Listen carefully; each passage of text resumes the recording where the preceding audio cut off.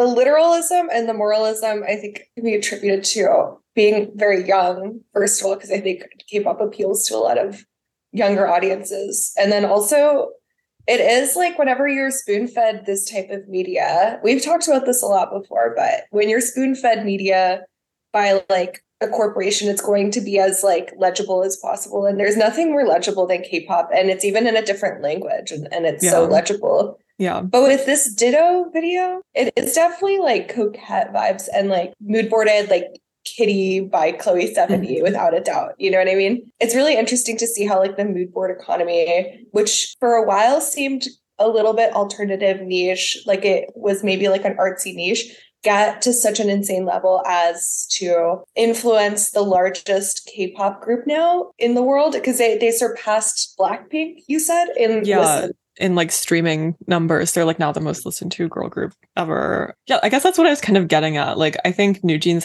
is the first group where you can see the like feedback influence, where it's like a loop where they're actually getting stuff from the internet, but integrating it seamlessly in a way that doesn't seem just like they're picking random concepts, which like this other group, Le Sserafim, Anti-Fragile, I'm excited to talk about too, because they seem like, you know, they're definitely getting an influence from the internet, but it doesn't come together in such like a cohesive way that seems innovative. Like it just seems a bit random.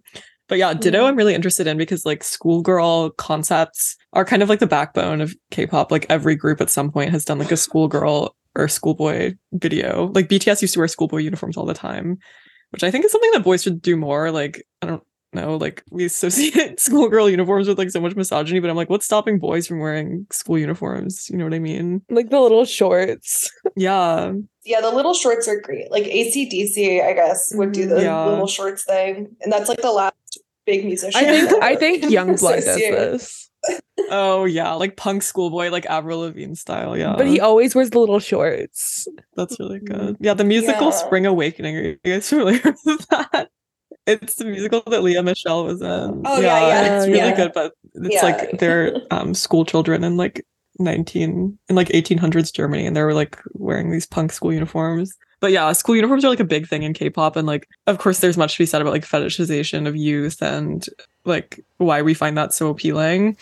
But New Jeans, in this video that they have for Ditto, it's this like kind of like fake VHS video where they're wearing school uniforms the whole time, but also like gym outfits that are kind of like these white sweatsuits. But I think what makes their school uniforms seem so much less creepy is that they're just like real. The skirts are kind of long and everything's kind of ill-fitting, and they're wearing knee-high socks, but they're also wearing like, they're not wearing like cutesy Mary Janes. They're wearing like Blundstones or something, and they have long hair and they look like they're not really wearing that much makeup. So it's like the opposite of like all the things she said by Tattoo era. Very much so. Yeah, there's no plaid, not a plaid in sight.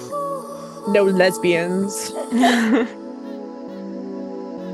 Stay in the middle like you a little. Don't want no riddle. 말해줘, say it back or say it out. 아침이 너무 멀어서 say it out. 훌쩍 커버렸어.